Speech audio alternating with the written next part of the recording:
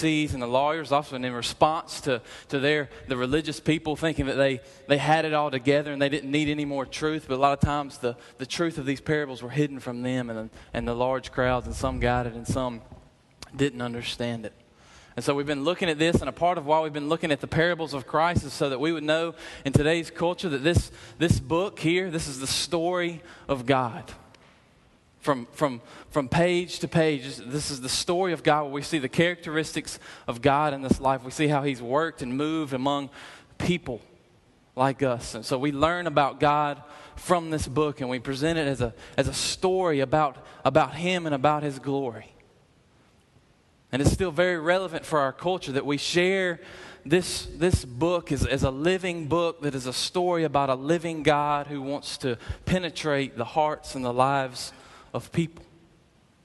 And it's story form, and to get real practical is something that we're trying to learn as a faith family, is how do we share this in a way that is relatable and understandable to the culture around us as a story form, as a story of God. I'm going to give you just a couple of quick facts. In the USA, these are all just from the United States of America statistics.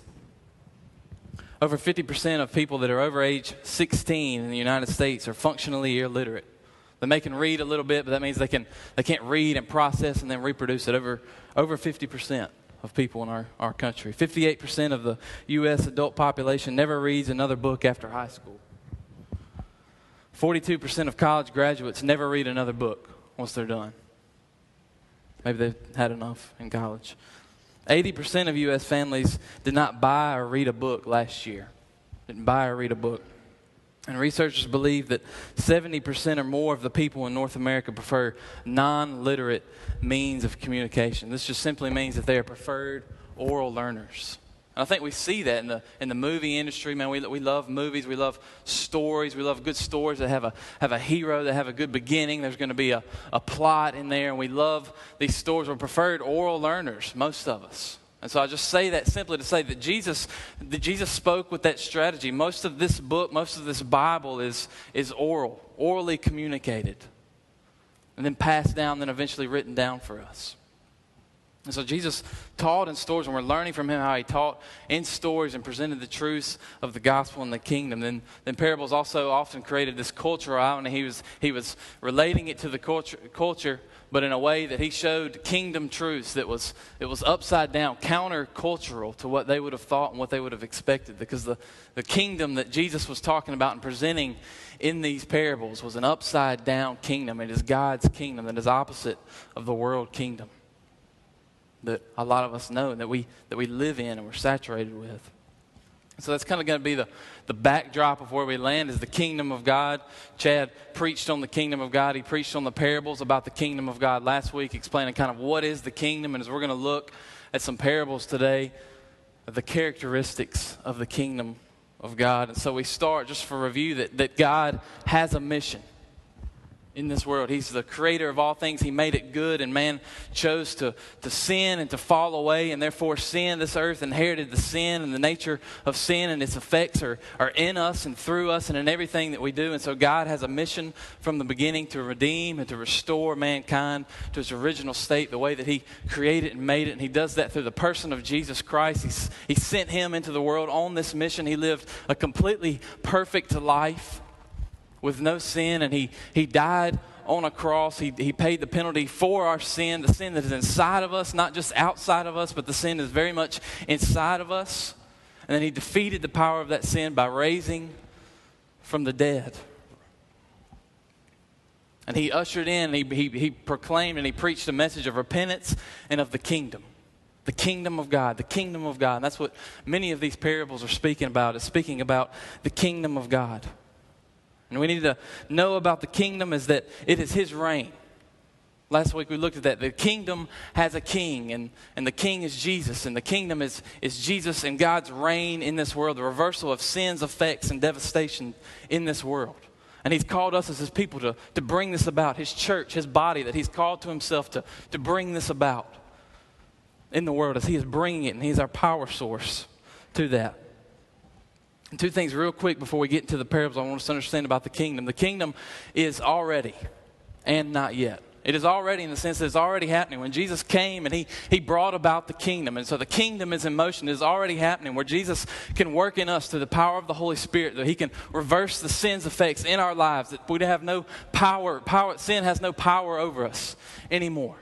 And he's working through this world, and not just in this country, and not just in this city and this state, but throughout the world, to bring about his kingdom through his people, his reign in people's hearts and in people's lives. And it starts small. It starts with the mustard seed, and it grows into the branch, as we looked at last week. So it's already, but it's not yet. It's not yet. It's not yet fully come. It'll be fully come when Jesus Christ comes back at the resurrection of the just. And he comes back and he completely restores everything. And there's no sin in this world.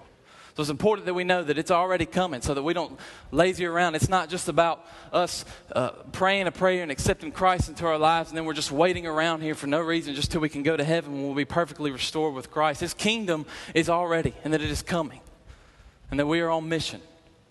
And the reversal of sin's effect in our hearts and our lives, it doesn't rule over us, but it is happening. But it's not yet fully. There's still sin in this world. We're still very much sinners that live in a sinful body and saturated in a sinful world. And it has not yet fully come, but it will. And that's the hope that we sung about. And that's the hope that we hold on to, is that it is coming.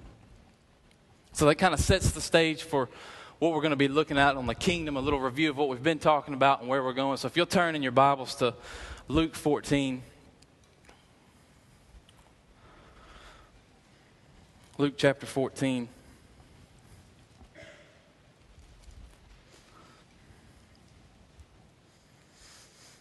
We're going to look at several parables that Jesus taught. We're going to try to get through these as quick as we can, but they're so important. It all happens in one setting. Is why we'll keep these together, but kind of set the stage. Jesus has been asked to come and dine at a Pharisee's and lawyer's house, and so he's with these guys at a fair, and that's important to note. You see that in verse 1 on the Sabbath when he went to dine at the house of a ruler of the Pharisees. Jesus very much, and as we'll see as we continue in these parables in this story, God has a heart and a special place for those who are poor, for those who are crippled, lame, and helpless, and Jesus spent much of his time with these people. But Jesus also spent much time around religious people who thought they had it all together, and his approach was very different to how he related to those people. But Jesus here is dining at the house of a Pharisee, and he has Pharisees friends that were there, and they're all watching him, and they want to see what he's going to be doing. And there's this man there with dropsy, this disease that would have swelling all over his body. And so Jesus takes this, he asks the question, he poses the question, is it right, as Jesus did many times, is it right to heal on the Sabbath? And they had no answer for him, so he brings the man to him. He completely heals and restores this man's life, knowing that the Pharisees and the lawyers were judging him the whole time. And he tells them, hey, which of you, if you didn't have an ox, or if one of your sons didn't fall into a well, would you pick him up on the Sabbath day? And he was basically saying, look, if it was for your own reasons, if it benefited you for your own selfish reasons, you would do it. But because it's somebody else, you won't help them. But Jesus had compassion for this man, and he healed him. So that's the setting, that's the setup that we find ourselves at here in the gospel as we start in verse 7, if you'll read along with me.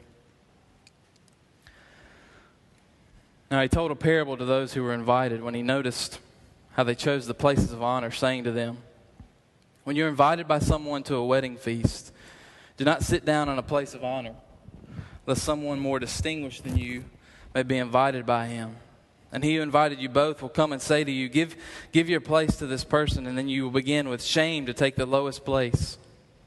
But when you're invited, go and sit in the lowest place, so that when your host comes, he may say to you, friend, move up higher. Then you will be honored in the presence of all who sit at a table with you.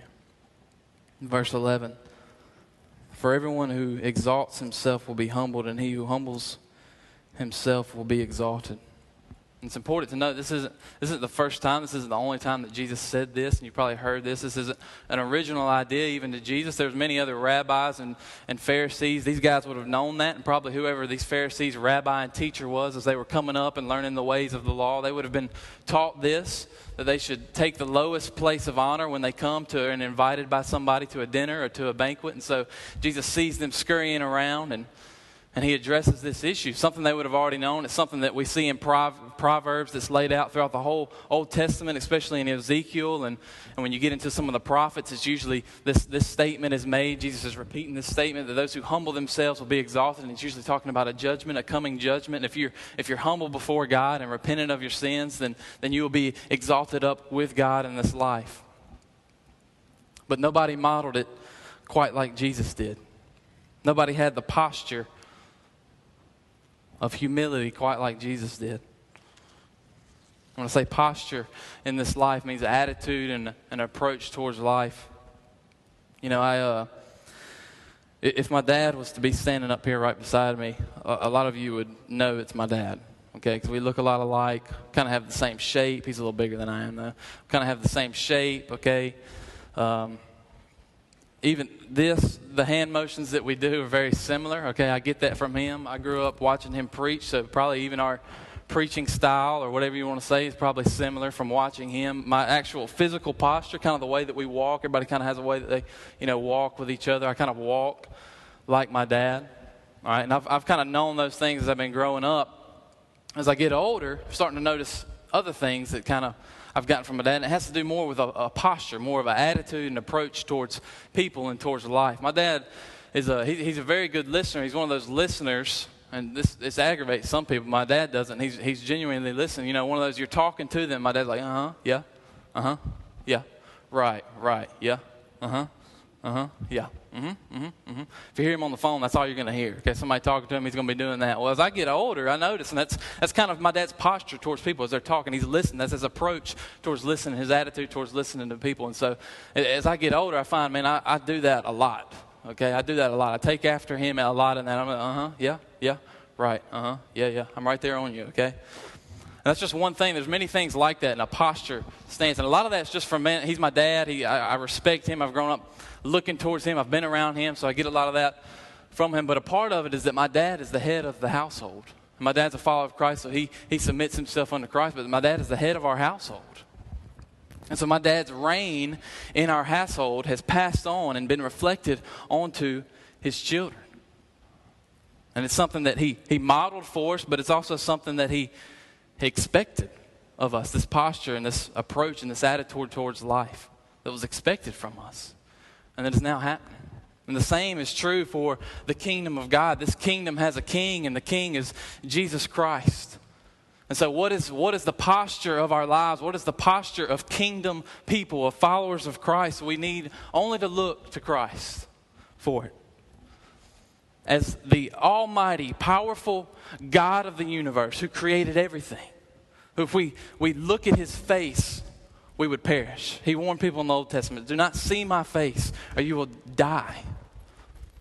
I think of the instance when he called down Elijah, one of his prophets was having a battle with Baal, and he called down and he said they had just trenched water on this altar as God and Baal are going at it, and Elijah is God's representative, and he said, God, call down fire on this wood and burn up the trenches, and God did. God had that power to bring down fire and burn up that wood and destroy the prophets of Baal.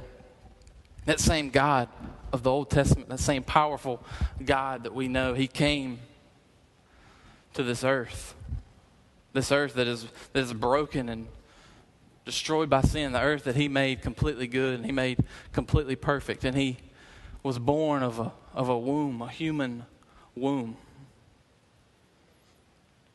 And he was a baby, and he had to learn how to walk, and he had to learn how to talk just like me and you. And as he grew up and had disciples, he washed their stinky and their nasty feet to show them the posture of this life and this kingdom and what it means to follow him. And then he allowed himself to be mocked and questioned by Pharisees who in their finite minds, they thought they knew all the answers while Jesus is God. Then he allowed himself to be betrayed by one of his disciples, and he allowed himself to be mocked by Roman soldiers. And Philippians 2 lays it out for us beautifully. Who, though he was in the form of God, did not count equality with God a thing to be grasped, but he emptied himself by taking the form of a servant, Being born in the likeness of men and being found in human form, he humbled himself by becoming obedient to the point of death, even death on a cross. Therefore, God has highly exalted him. Here's the exaltation. God humbled himself, and now God is raising him up and exalting him, just as Jesus said many times, and he's saying in this parables that God exalted him and bestowed on him the name that is above every name. So that the name of Jesus, every knee should bow in heaven and on earth and under the earth, and every tongue will confess that Jesus Christ is Lord, to the glory of the Father. This is our King. This is the posture of his kingdom. This is to be the approach of his people and his followers. So where do we ever get the posture of self-absorption that this life is about us? That we are children of God does not mean that we walk around with chest puffed out, that we're better than people who don't know Christ, but it means that we get on our knees and we bow because we do know a King who modeled for us humility. And the others do not know that King. So Jesus, he's addressing this at this banquet as he sees the guys scrambling around trying to get the best seat in the place. And then he addresses, if you move on to verse 12, he addresses not only the invitees, but the man who had invited him. He also said to the man who had invited him, when you give a dinner or a banquet, do not invite your friends or your brothers or your relatives or rich neighbors, lest they also invite you in return and you be repaid. But when you give a feast, invite the poor, the crippled, the lame, the blind, and you will be blessed because they cannot repay you. For you will be repaid at the resurrection of the just. For them not to, and what Jesus is saying for them in their context, okay, I want to make sure we understand this. For them not to invite people of the same social status would have just been embarrassing for them. A banquet was a big deal. To have people over was a big deal. And so to have people who were as prestigious as you in reputation or maybe even higher in prestige, really, you would be getting a reward because people would know that and they would be looking to you and they would be saying, oh man, did you see who he had over at his house? Did you see that group, that party that he had over? Of those prestigious people with high positions and high authority. So what Jesus is saying to them is completely the opposite. When you go, invite people of lower social status than you who can't repay you. People won't look and see that you're getting a reward because of who you know and the friends that you know. Invite people who cannot repay you with material things or with a reputation that you would have. And I think what we can learn from Jesus and what Jesus is saying is that we got to be careful not to seek the wrong reward in kingdom life and in kingdom living. I was watching, I know some of you probably watched the show The Office, and I was watching last night, and as I was kind of thinking over some of this stuff, this episode just happened to come on where, Dwight, and very contrary to what his character usually is, he comes in and he's got bagels one morning for everybody, for the whole office. And he's handing out free bagels. He went and got them, and he's doing all these favors for people all day. He's doing these favors, and everybody's kind of like, oh, okay, thanks.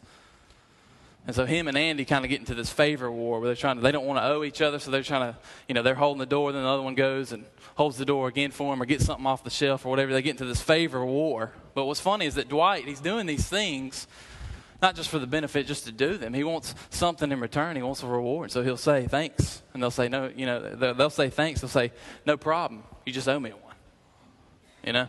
You just owe me one. And what he's trying to do is that he wants to get everybody in the office to owe him a favor. He's trying to get his nemesis, his enemy, Jim, fired from his position. Okay, so he wants everybody to owe him. And as I was just thinking about that, I'm thinking about maybe what we can learn here from Jesus. He's doing these things, but not for the good of the people, not for the benefit of their needs, but so that he would be owed one. The reward would come back to him and that he would get what he wants. It makes me think of the story in Acts chapter 8. There's a man named Simon in Acts chapter 8. And he's a magician. He does some pretty cool magic tricks, man. And the people are amazed by what Simon can do and the tricks that he can do. But Philip, one of the disciples of Jesus, comes to town. This is in Samaria. He comes to town and he's full of the Holy Spirit and he's preaching this gospel this gospel message about Jesus. And people are receiving it, man. They're believing what Philip is saying. He's baptizing them. So Simon, the magician, he's one of these who comes and he believes in the gospel and he's baptized. And so Peter and John, kind of the big dogs, they come because this is Samaria. It's kind of a new region for the gospel to be spreading and to be accepted. So Peter and John, they come and they're checking things out, and they see that the people haven't received the Holy Spirit. So they begin laying hands on people that they would receive the Holy Spirit. And as they're praying for these people, they're receiving it in Samaria. And Simon sees this, man. He's used to amazing the people with his magic. He sees this going on. He sees that people's lives are being changed. They're full of the Spirit. Their hearts are changing from the inside out. And he sees this going on. He comes to Peter and John and he says, Peter and John, man, I want this.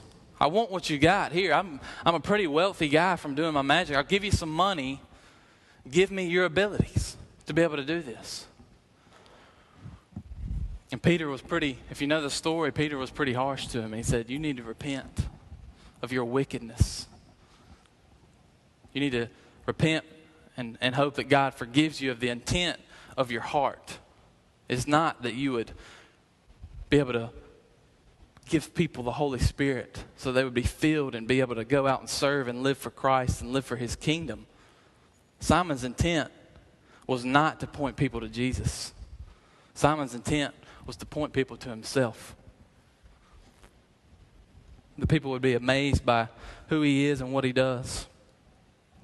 I feel this story always causes me to check my motives in life of following after Christ and what I do and the things that I do. Why do I do the things that I do? Why do I serve? Why do I love? And it's biblical that we would check ourselves and examine ourselves. I feel this hits home to our culture that we live here in the South. A culture of religion. And maybe you grew up in a family where these things are just expected of us. But what's our real motive? Is it really for the glory of God? Is it really to point people to Jesus? Or is it so that maybe our reputation won't be destroyed if we stop doing some of the things that we once did? Or maybe we start doing some things for Christ, not for pointing people to Jesus and making disciples, but maybe we want somebody to notice in our lives that we're doing something that in this culture is highly praised. So Jesus is addressing the man and he's addressing the motives. Now in verse 15, we'll read, and I don't know if this guy, I'm not sure what the intent and the heart of this guy is. Maybe he's just trying to change the subject. It's getting too serious for him. I don't know. Maybe he's just like making a joke. I'm not sure. There's a lot of different opinions from scholars on this. But in verse 15, when one of those who were reclining at the table with him, they heard these things, he said to him, "Blessed is everyone who will eat bread in the kingdom of God."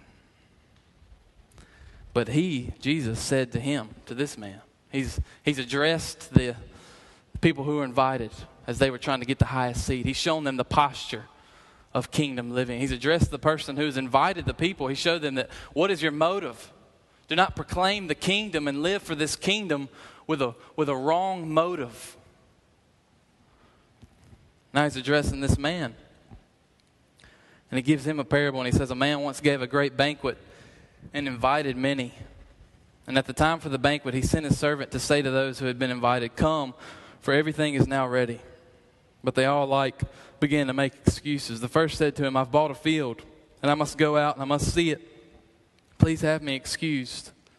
And another said, "I've bought 5 yoke of oxen. I go to examine them. Please have me excused." And another said, "I've married a wife, and therefore I cannot come." So the servant came and reported these things to his master.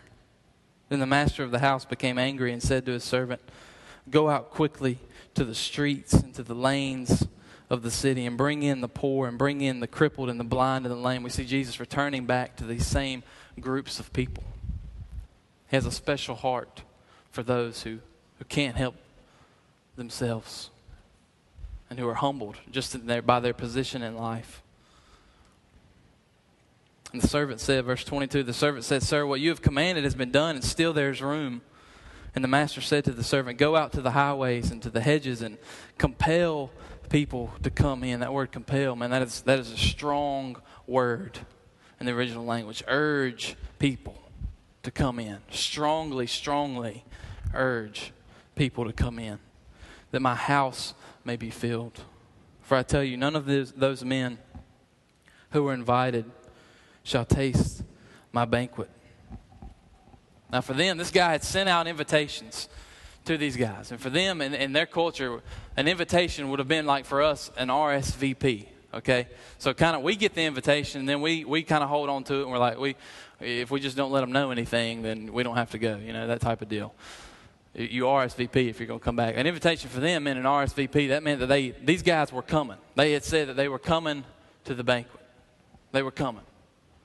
But then as it gets closer, they realize there's some things they begin to all make excuses. And all the excuses, if you notice and you look there, you can look for yourself, all the excuses, if you just think about them, they're all self-absorbed. They're all about themselves. There's a field. This guy's got to go check his property out. He's got to make sure his property's in good shape. This guy's got ox. He's got to make sure that they work so that he can plow his field so that he can make a living. This one guy gets married, okay? It seems like a good excuse. He got married and he said, I can't come.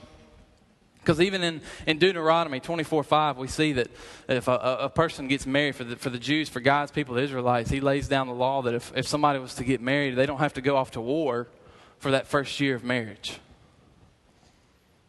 So it was somewhat of for their time, they would have understood that as being a pretty valid excuse.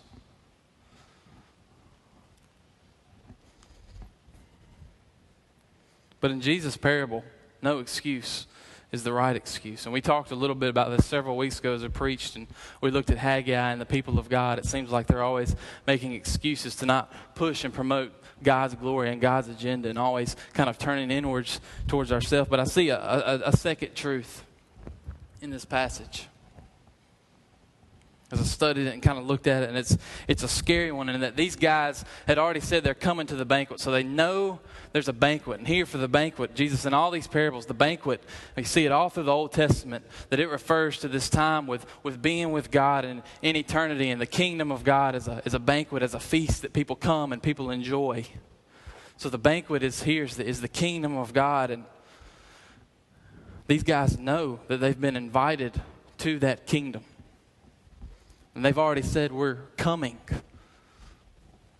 But something happens in their life, and the personal things in their life, the personal issues, their work, their hobbies, their things that they find important, that are important for them. Their families. This guy's family, he's been married. These things will prevent them from participating in the kingdom of God, in the banquet. And that's scary. It's scary for people who know the truth of God. That God has a mission, that He sent Christ to this world, that we are to be about His glory in this world, and His bringing about His kingdom, His reign, the reversal of sin's effects. Know the truth, but not to participate in the calling and in the kingdom.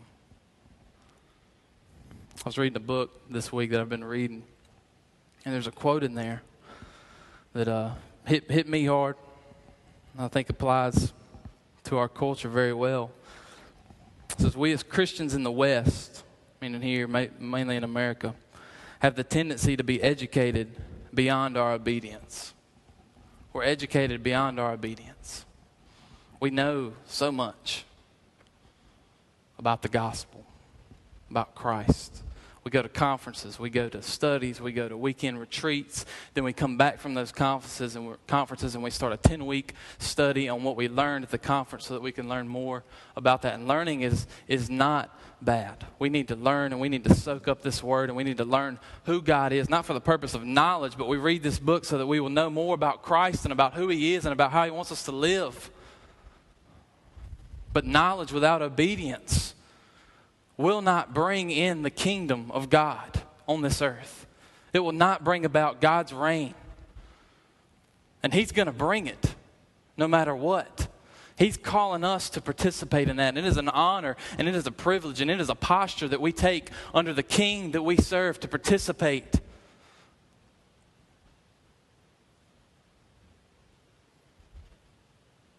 Sometimes I feel like we think God needs to twist our arm to get us to participate. He's not twisting our arm because He will reign.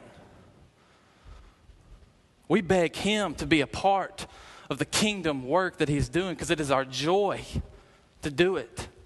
It is our joy to serve our King and our Master. Somehow we have twisted it so that the things that, the resources that, and the families that God has given us so that we can more greatly bring about His kingdom and glorify His name. We've twisted it so that those things end up becoming the things that hinder us the most and tie us down to this worldly kingdom the most.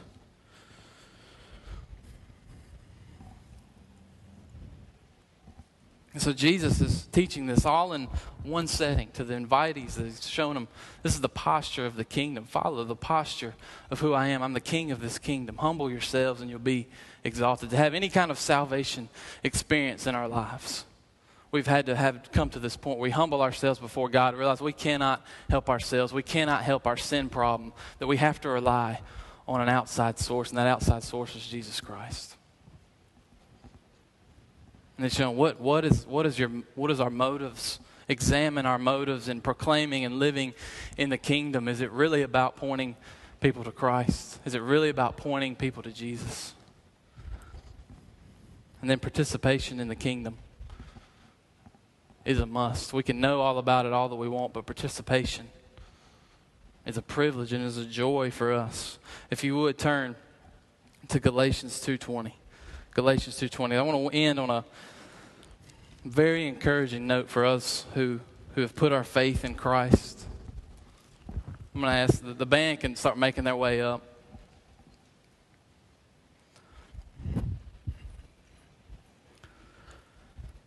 In Galatians 2:20, I know this is probably familiar to a lot of us, but if you would let's just read this. Let's look into this and search for what this is saying. This is Paul speaking. And he says, I have been crucified with Christ. It's no longer I who live, but Christ lives in me. Christ lives in him. Christ is not outside of him. The good things that Christ is doing in his heart is not outside of him. Of these things that he does or he doesn't do, the rules that he must follow or that he must not follow. Paul is saying, this is my identity. Christ lives in me. And for those of us who have put our faith in Christ, it is our identity. We are his sons and we are his daughters. He lives in us. We are children of God. And he is working in our hearts and our lives to bring this about. He has predestined for us, Romans 8:29, that we would be conformed to the image of Jesus Christ. So be encouraged by this, that know that these struggles of this kingdom, because this kingdom is not yet fully. There is still sin that we will fight and that we will battle with. But he has given us a Holy Spirit inside of us to battle these things because it's our identity now. We belong to him. Sin will ultimately not conquer us. We will conquer sin because of Christ in us. This is our identity. He lives in me, and I live now my life in the flesh by faith in the Son of God. We talked about motives this morning. This next part, a couple weeks ago, man, this hit me. I've known this verse. I've read this verse over and over. But we're talking about Christ. We're talking about that God who created everything, who humbled himself in a posture. And Paul makes it so personal for him, and it's so personal for us who've put our faith in Christ, who loved me. And Christ, he gave himself for me. So I do not nullify the grace of God, for if righteousness were through the law, then Christ died for no purpose. If you have faith in Christ, there's no condemnation for you. So don't hear this sermon this morning and think, man, this is about things that I have to start doing now. Or that I don't do so that I'm right with God. You are right with God if you have faith in Christ. He's paid the penalty. But here's an extended part of his grace, and this is how his grace reigns in our lives, that he is making us more holy. He's making us more holy. So will we today stop the resistance of what God wants to do in our hearts and wants to do in our lives so that we would bring about his glory and bring about the kingdom? And for us to do that, We get on our knees in the posture that Jesus Christ showed us. We humble ourselves before Him. We let go of things that we hold on to and the wrong motives that we hold on to. And we say, God, I want to participate in your kingdom because it is my joy. And if it's not my joy, God, you make it my joy. I don't know how many times I've had to pray to Christ, because we can be honest with Christ. He already knows the intent of our hearts. God, cause me to love you more. Cause me to love people. I don't love people like I should. God already knows that about you. God, cause me to want to do good. Not just to do good, but to want to do good. God, make that of me. Don't feel guilty before God if you don't want to do good. There's sin living inside of us that is tearing at us. And God knows this battle, and He's there, and He loved you, and He gave Himself for you. So come before Him honestly and say, God, I don't even know if I want to do good. Give me the want to even want to do good, to want to bring about your glory in your kingdom. These guys are going to start praying. I just want to lead. If everybody would just bow their heads, I want to lead us in a time of just prayer before God. I believe in the importance of us praying as a faith family together when we're gathered in this time. It is time to encourage and to together come before God, hand in hand. So would you just pray and would you begin to first, let's just come to God. And you're just in your own heart and your own spirit, would you just thank God for what He's done for us? That He loved us, He loved you, He gave Himself for you.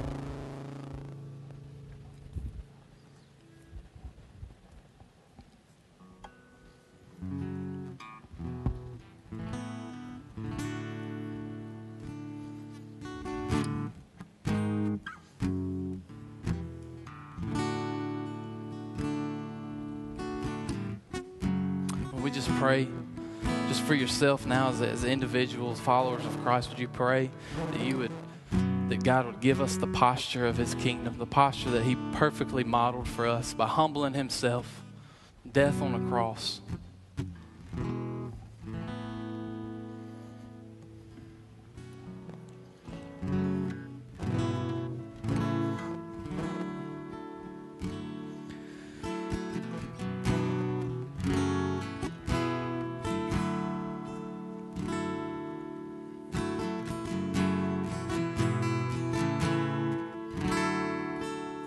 Would you ask God to just examine your motives in life? You say, God, examine our motives, examine our lives. May my only motive be that out of response to the love and the grace that you've shown me, that I want to make your name known and this salvation that you've given me known. And for no other purpose.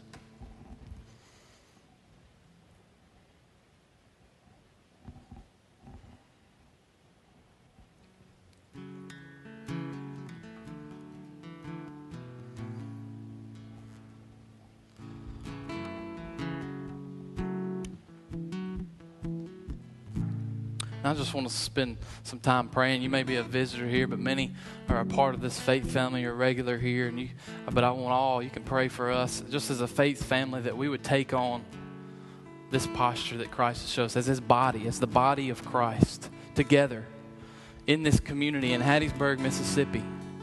We would take on a posture of humility because we have a King who has humbled Himself, and we serve that King. And then would you also pray for our participation in the kingdom of God?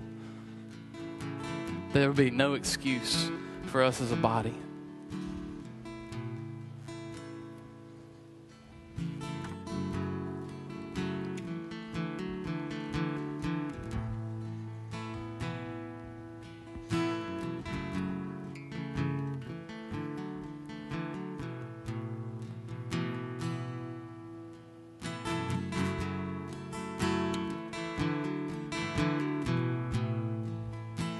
Father, thank you for your love and your grace that is our salvation. It is our motivation that you are so great and glorious that God, would you create in us a joy to serve you, a joy to be a part of your kingdom and to proclaim the gospel message that that brings about life change in people. God, you bring about the change.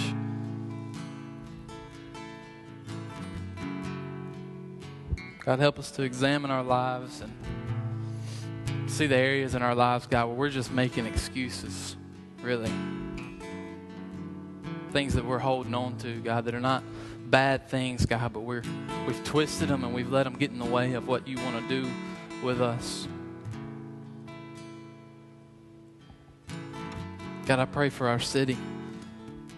Pray that we would all join together in praying for our city, God, as we've seen crime increase over the last couple of months. God, I pray for the people right around us, God, that you would even use us, God, or use whatever you need to use, your agents of grace and mercy and love to bring about a change in people's lives.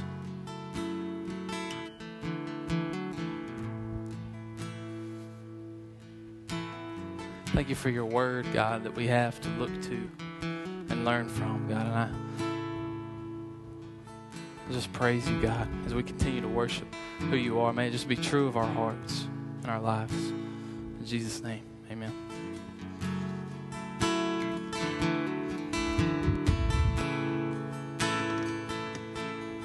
I ask you to just take whatever position you want to, but just as we begin to think about how big God is this morning, how big He is in comparison to us, it's infinite. So as pride is in our heart this morning, I pray that it's shattered by the image of God. So stand with me and sing if you want, and we'll begin to sing out